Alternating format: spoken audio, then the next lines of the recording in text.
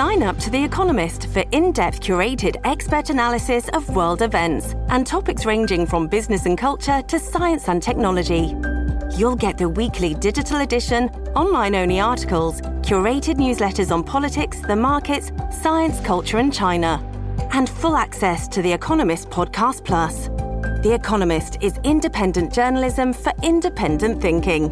Go to economist.com and get your first month free. Gambling is very neurologically similar, gambling addiction, to cocaine addiction. It's difficult for people to comprehend, I accept, because it isn't a substance. And you think, how do you get addicted to something that isn't a substance? How is it having that effect on those neurological pathways in the same way cocaine does? But it is a physiological addiction.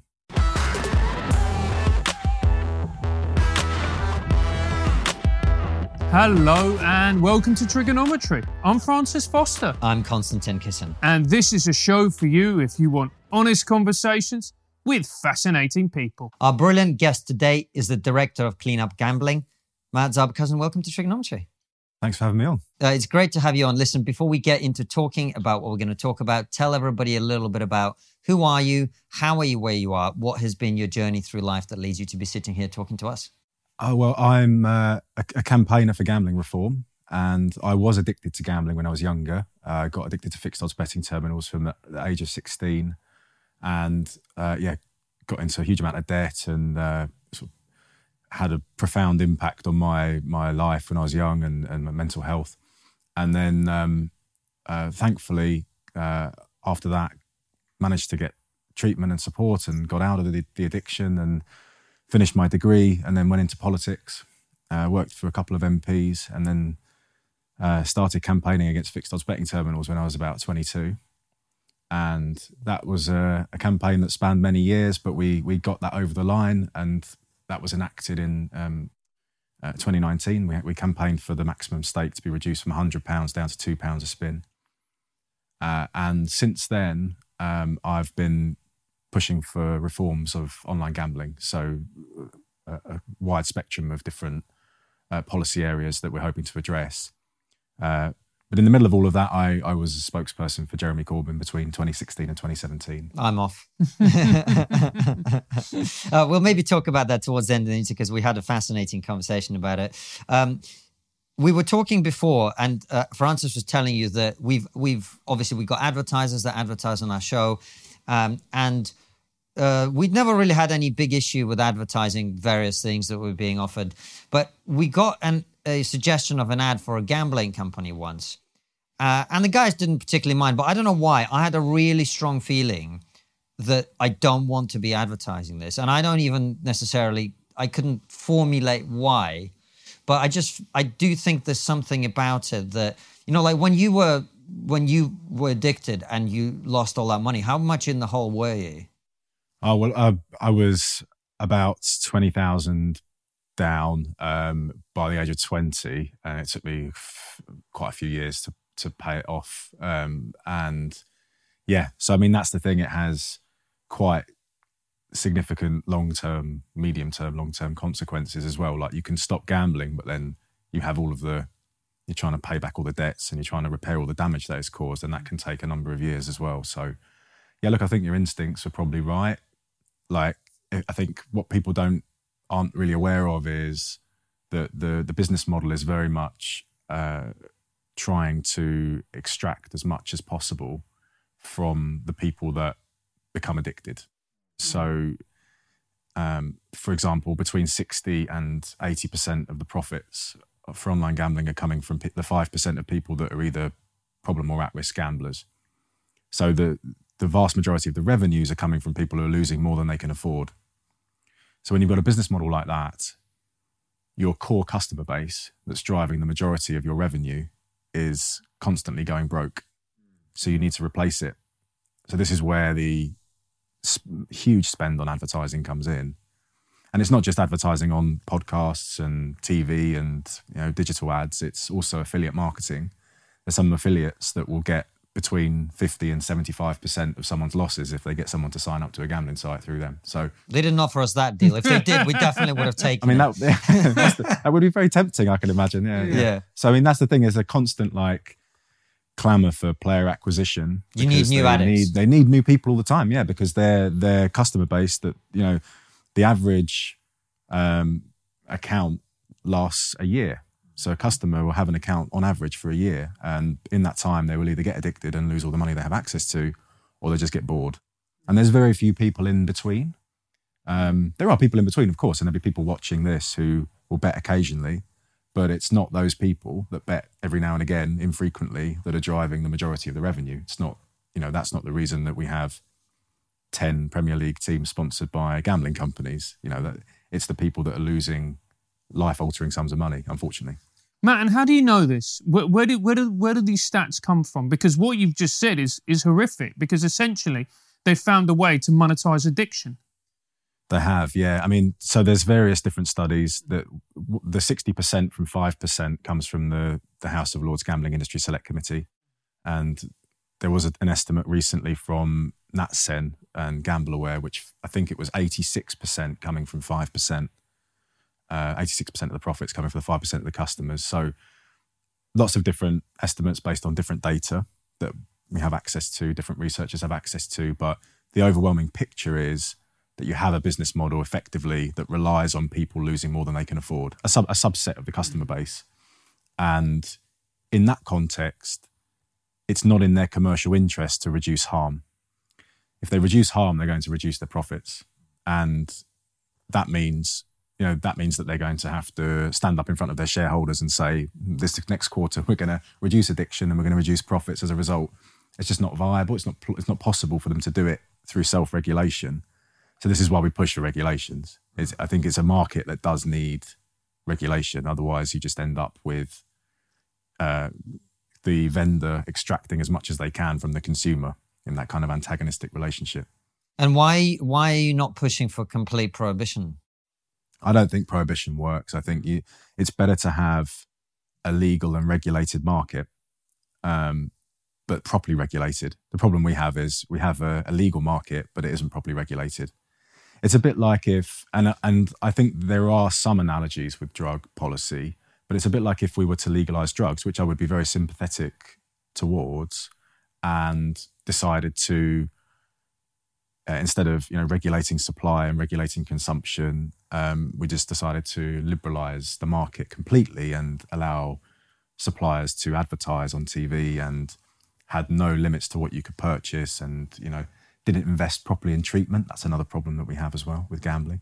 So all of these things, you think, well, all the benefits of having something that's regulated, legalized and regulated properly are being missed in gambling because we're just not applying proper regulation to it. Matt, there must be a body that regulates the gambling industry. There is the Gambling Commission, and the Gambling Commission was conceived of in the early 2000s and was formed after the 2005 Gambling Act. It took the Gambling Commission 7 years to start licensing online gambling. So that was basically a Wild West for 7 years, from 2007, when the Gambling Commission was formed, to 2014.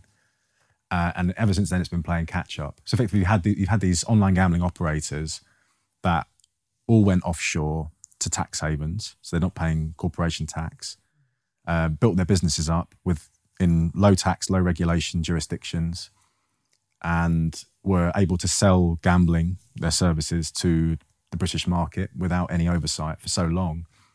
And as I say, the Gambling Commission ever since has been playing catch up. But the problem is the legislation, the Gambling Act, it's not really geared towards regulating online gambling. It's mainly focused on venue-based gambling, which is what we had in the early 2000s. Internet gambling was very primitive at that point. So I think, that's one of the things we're trying to do, is just bring that legislation into the 21st century. And from the point of view of the sort of addiction itself, most people, I think, watching this will have had the experience of smoking or drinking a bit too much or taking drugs or whatever addictions that people have. I think almost everyone can relate to the process of being addicted to something in some one way or another. Is gambling similar, or is it a different thing entirely?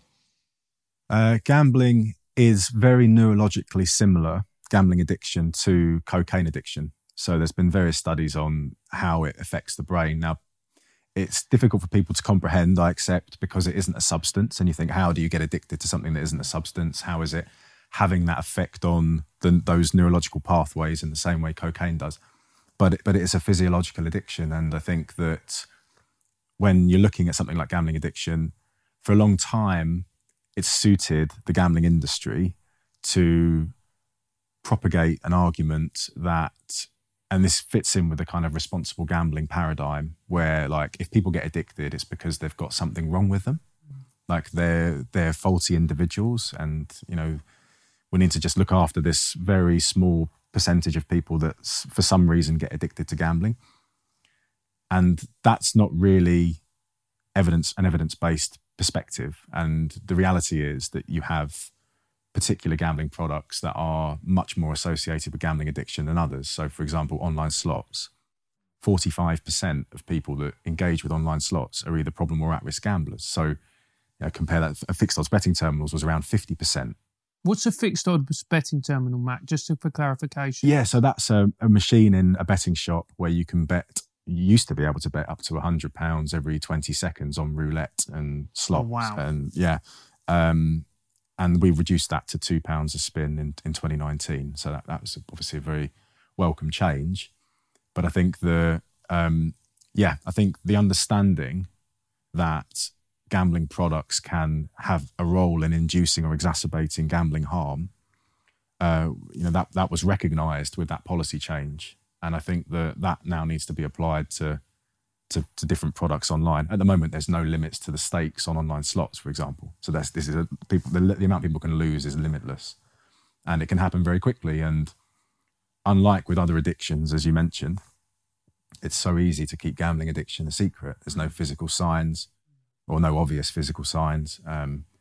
People can feel as though that by gambling they can win their way out of trouble. They can actually solve the problems their addiction has caused by carrying on with the thing they're addicted to, which is quite, I think, unique compared to drinking or drugs. So yeah, I mean, it's incredibly dangerous for many reasons, and the harms extend beyond the individual.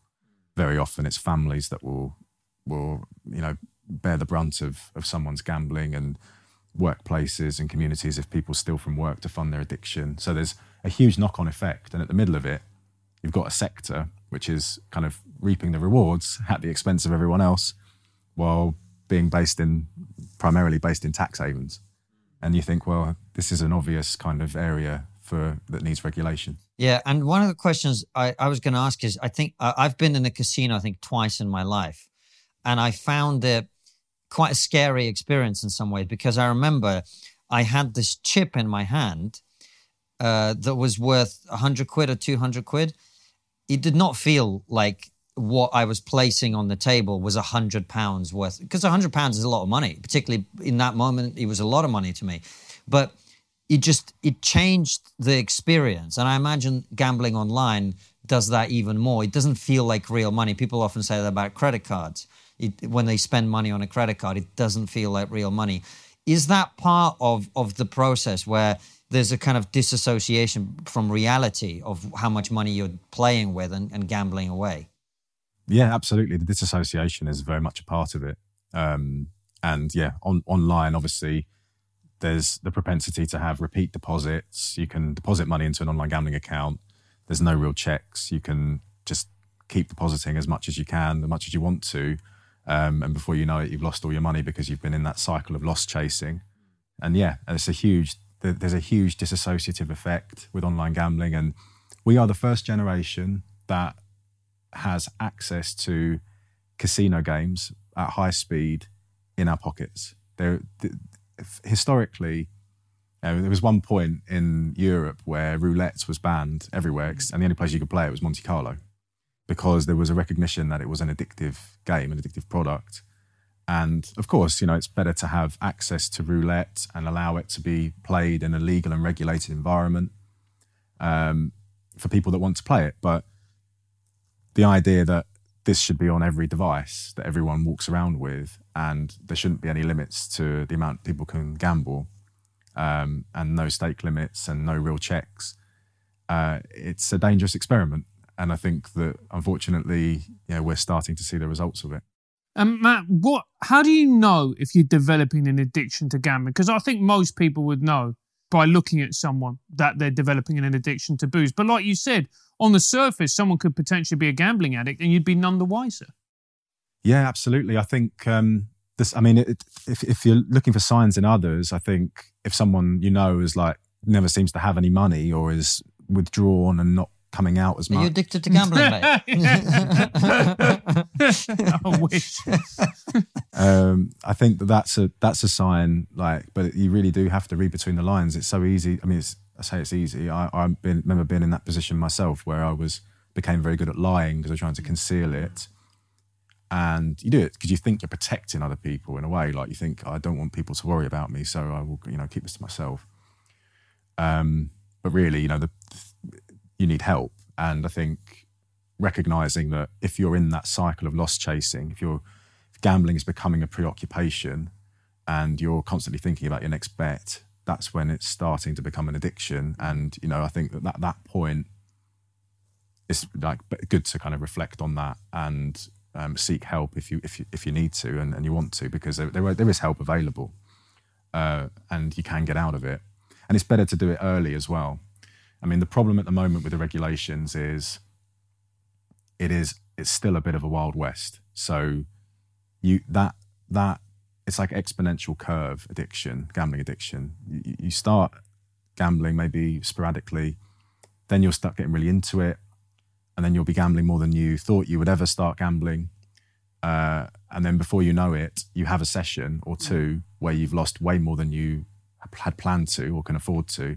And then you're chasing losses, and then you've cleaned out your bank account and you think, how the hell did that happen? So it can happen very quickly. And it's a bit like if you start drinking, if you start having a few pints, when you're in the middle of that drinking session, your judgment is obviously different to before you started. And it's the same with gambling. Once you start gambling, when you're in that gambling session, it does affect your decision making. So yeah, this is why I think, it's a really good idea to have proper limits before you start. And does gambling tend to come with other addictions? Like, do people tend to develop a gambling addiction plus alcoholism, or does it live most often on its own? There are comorbidities, but I think that, there are plenty of examples of people that get addicted to just gambling. And, I think that one might lead to the other in certain circumstances. But yeah, I think that gambling addiction ought to be treated separately to other addictions. It's not just this person is an addict. There are different things are happening in the brain with different addictions. When you were comparing it to cocaine, isn't it more similar to compare it to pornography addiction in a way? I'm not sure. I don't know much about it, pornography addiction. But I think you were speaking neurologically when you were talking about cocaine. Yeah. Quite possibly. But yeah, neurologically, that's it. It was that research on the parallels with cocaine addiction that shifted. There's something called the Diagnostic and Statistical Manual of Mental Disorders, DSM.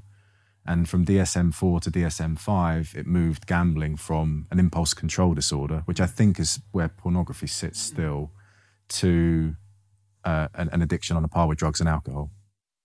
When we had David Nutt on the show to talk about, Francis was asking him about what predisposes people to alcoholism. One of the things he said is there's clearly a genetic component or potentially a genetic component, because one of the strongest predictors, particularly for men, of being addicted to alcohol is a father who's an alcoholic.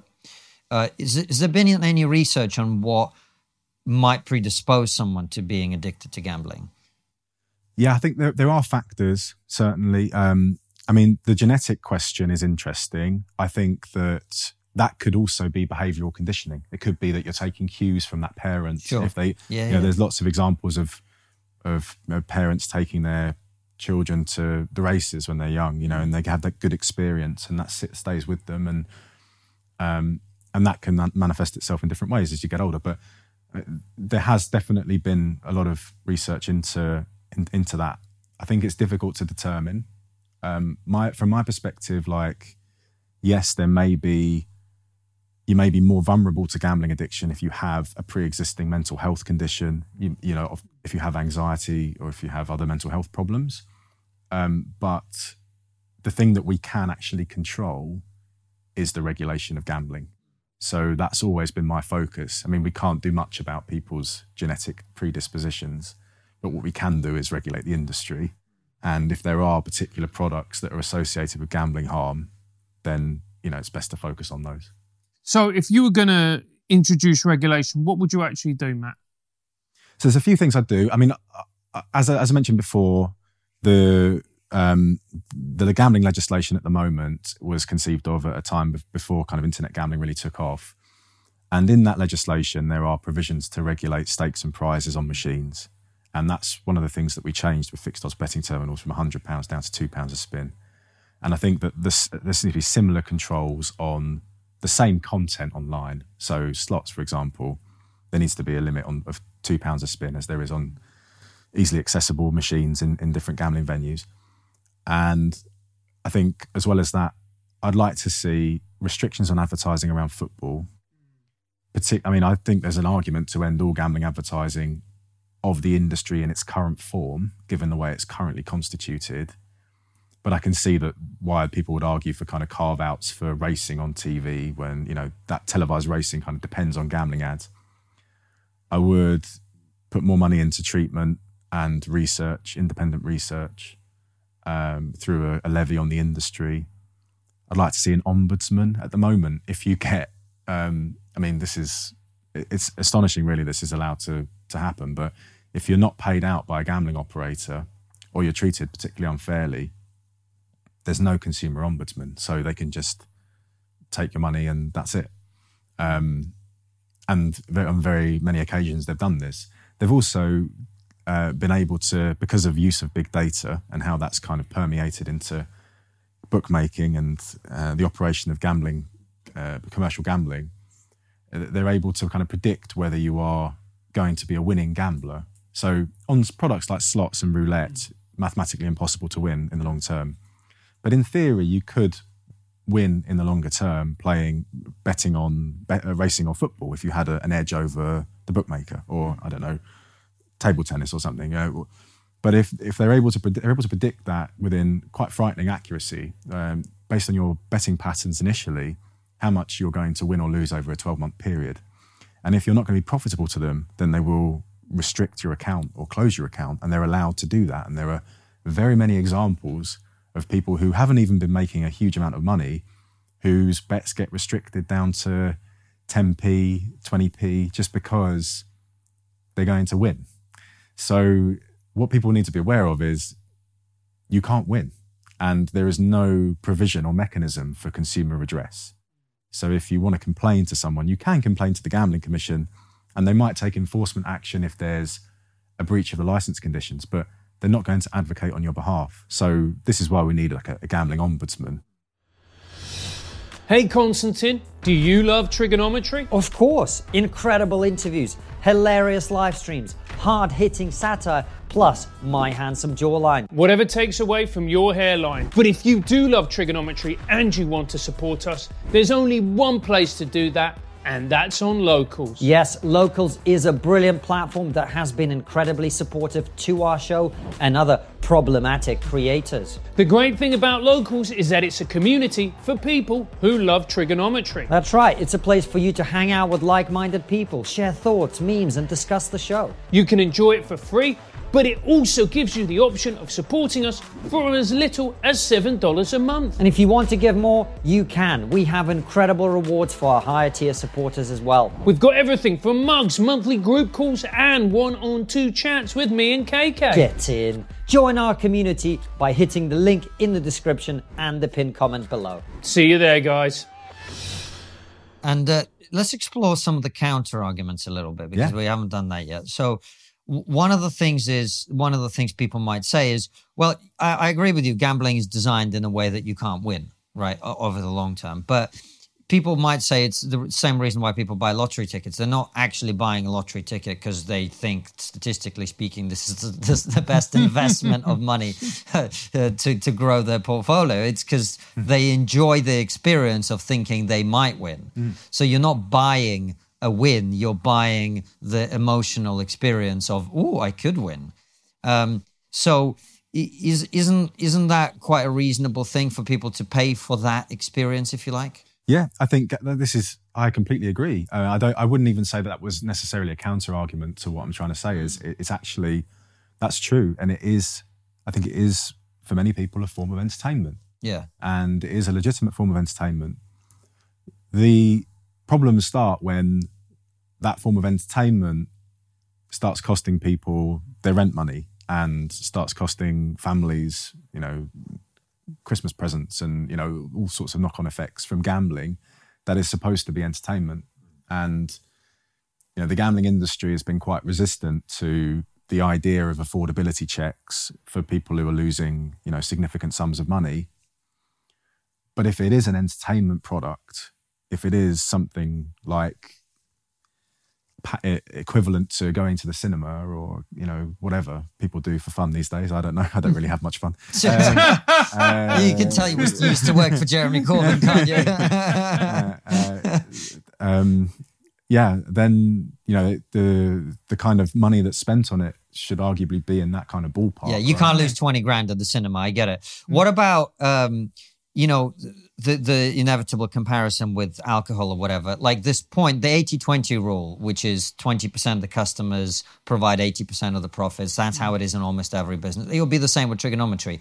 20%, and probably far fewer than 20% of our viewership, will send 80% of the money that we use to fund the show, right? So in terms of that, isn't that the case with everything? With alcohol, like, the people who provide a lot of the profits for alcohol businesses would be people who drink a lot, inevitably, right? So that's kind of the case everywhere. Yeah, I think 80-20 would be an improvement on the current status quo with gambling. I mean, it's about, as I said, it's about 86-5 at the moment. So it does rely significantly on, and in that 5, it's not these people really like gambling. I mean, some of them might. But it's predominantly people who are losing more than they can afford and are actually not having a great time. Right. So I think that's a factor. Yeah. And what would you think about the argument, Matt, of people going, which is a more, dare I say, libertarian argument, which is, look, people are adults. If people want to do that, then they're going to do that. We live in a free society. People are going to make stupid choices, stupid decisions, and that's their responsibility as an adult to do that. Yeah, I think that there is, personally speaking, I do take responsibility, for my recovery. And no one's going to recover from my gambling addiction for me. Obviously there is that element. But I think that what we don't talk about is the responsibility of the gambling industry and the responsibility of other actors in society, like the government and the regulator. Is it fit for purpose? Is it doing its job properly? Mm-hmm. And from my perspective, they're not being responsible. And individual responsibility can only take you so far. I also think because you get this free market argument as well, which is kind of linked to that libertarian argument. And I do think that gambling is quite unique in that it does cut across some of the logic of the market, because in other sectors of the economy, it is in the interests of the vendor or the sector itself providing the service to do so in a way that the consumer likes and wants to return to do so at a cost that's palatable to the individual. But in gambling, there is an antagonism between the consumer and the vendor. The vendor wants to screw the consumer, right? So in that context, the market doesn't work. The market logic doesn't really apply. I think that's why when we started the conversation, that was my hesitation about gambling, because I feel, and look, I haven't explored this argument in nearly enough detail to be able to say this is my opinion, but instinctively my feeling was this is a uniquely exploitative industry, which really wants to extract all the profit it can from individuals. And there's absolutely no intention for that to be a long-term relationship of any kind. Even a drug dealer wants you to keep coming back, whereas based on what you're saying is it's more like, let's get all your money, get you bankrupt, and then we'll get another addict. Get someone else, yeah. But here's another counter argument that I always think about, because I definitely have a very addictive personality. And the way I've learned to regulate that for me is I just force myself to get addicted to good things.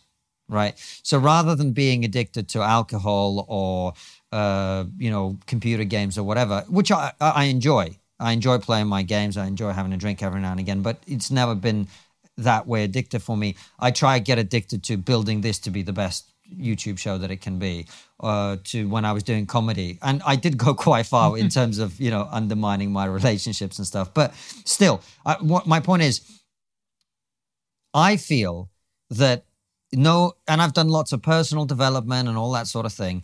I don't believe that I will ever get to a point where I don't find things addictive. Mm. And so I've always thought that, like, addiction, quite often you can deal with someone who's gambling, let's say, but if gambling wasn't available to them, they'd probably find something else. Do you see what I'm saying? Is that a fair argument? I know what you mean. And someone who's become addicted to gambling, they may replace it with something else. Right. Mm. But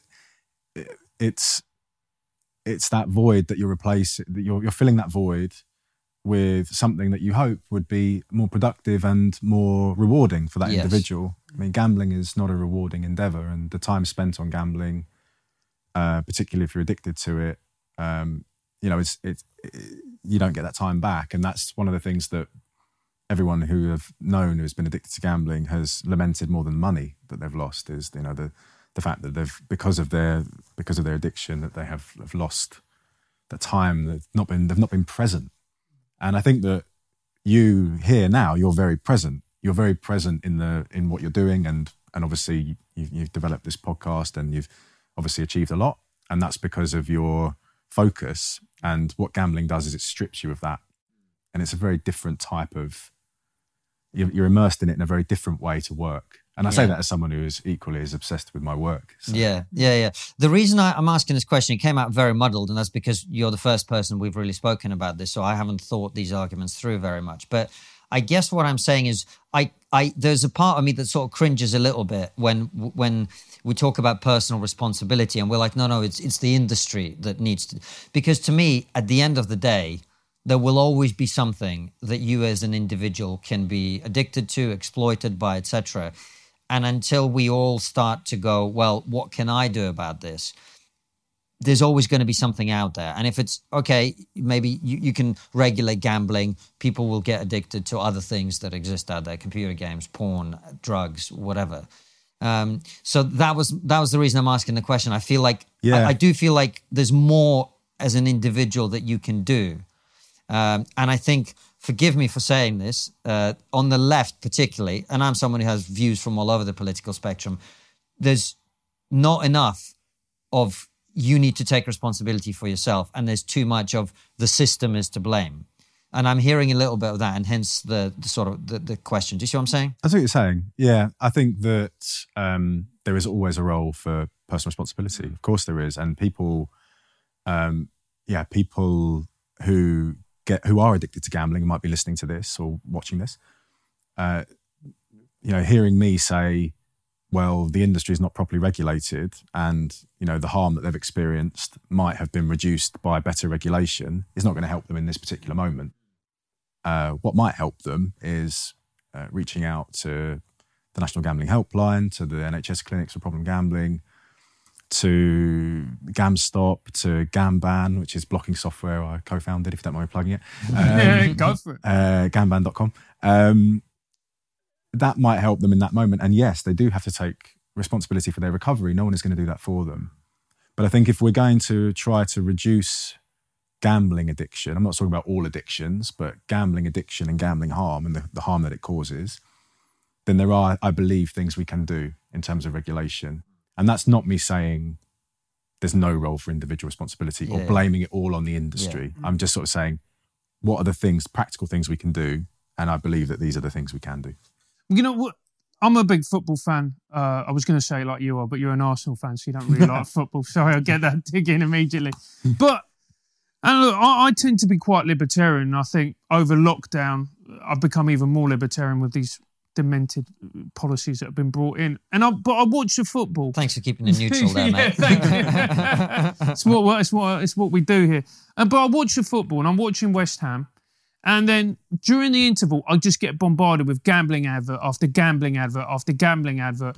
And being someone who used to teach, kids of 10 and 11 and also in secondary school, kids love football, particularly boys. Aren't we just indoctrinating them when they're seeing their favourite football team sponsored by gambling adverts, when they're watching the football and it's gambling advert after gambling advert, Ray Winston coming out? Isn't this quite the word immoral? Big fan of your work, Ray. Keep it up, mate.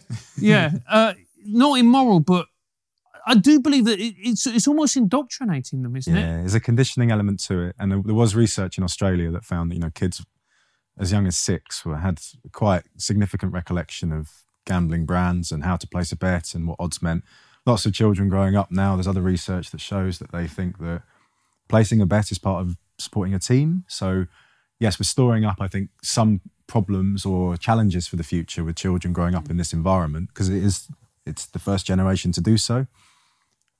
So yeah, I think that is an issue. I mean, I think it's more of an issue given how the industry is currently constituted, because you think, well, what's the problem with kids growing up with, being bombarded with gambling apps and all that sort of stuff? And the problem is that when they turn 18 and they are able to download these apps and deposit money, is that they are at their most vulnerable point, particularly young men.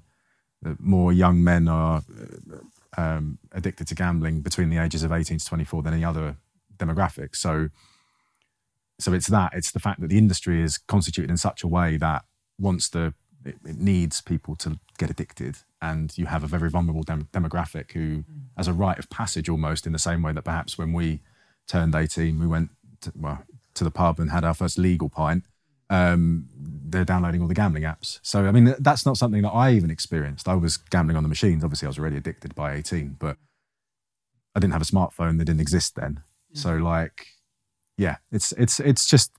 it's difficult to know what the impact's going to be, but the signs are that it's having quite a significant negative impact. And the lockdown can't have helped either. That must have seen problem gambling going through the roof, because people sat at home all day, access to these apps. I mean, that must have seen profits spike for the gambling companies. Yeah, it did. They had record profits during lockdowns, and for example, online slots increased by 30% during the first lockdown. So substantial increases, and profits increased despite the cancellation of sports fixtures in lockdown 1. So just shows the shift to the more kind of addictive products. And yeah, I mean, it did have a profound effect, and it's accelerated the switch from venue-based gambling to online gambling, which is why I think the government's review, which is ongoing at the moment, and we're expecting, hopefully, the white paper to be published in April.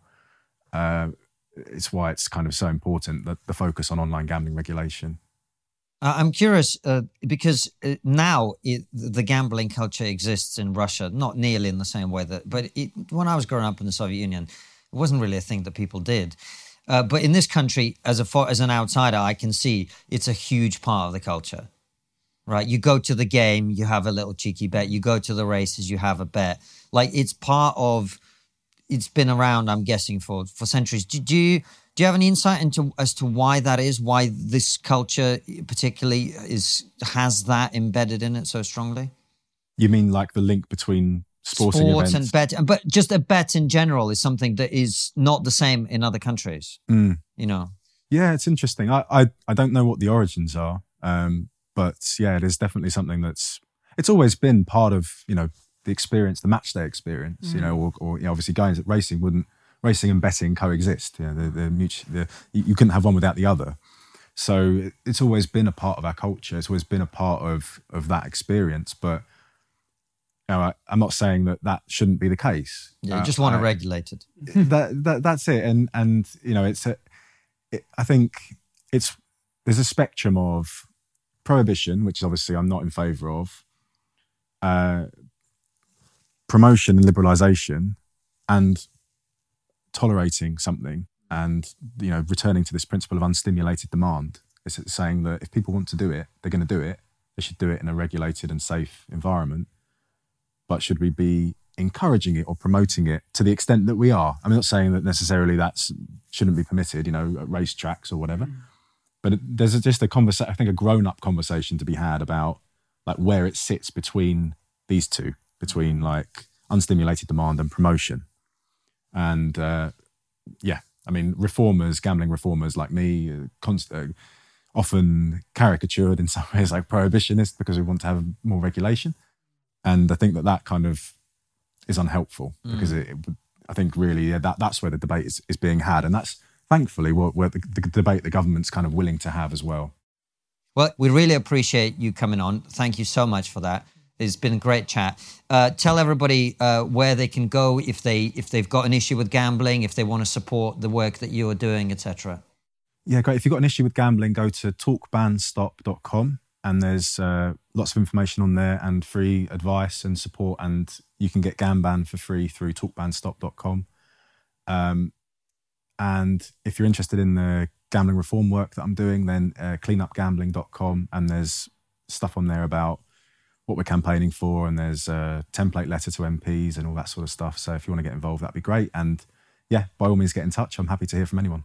All right, fantastic. Thank you so much. Guys, thank you so much for watching and listening. Well, we're going to ask Matt a couple of very special questions from you for our locals only. But in the meantime, we will see you very soon with another brilliant episode like this one, or Raw Show. All of them go out at 7 p.m. UK time. And for those of you who like your trigonometry on the go, it's also available as a podcast. Take care and see you soon, guys.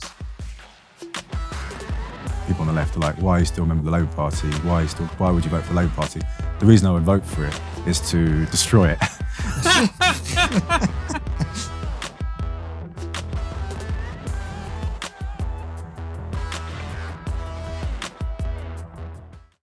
Before you go, consider joining our exclusive member feed. As a member, you'll get ad-free and extended interviews. Click the membership link in the podcast description or find the exclusive episodes link on your podcast listening app to join us.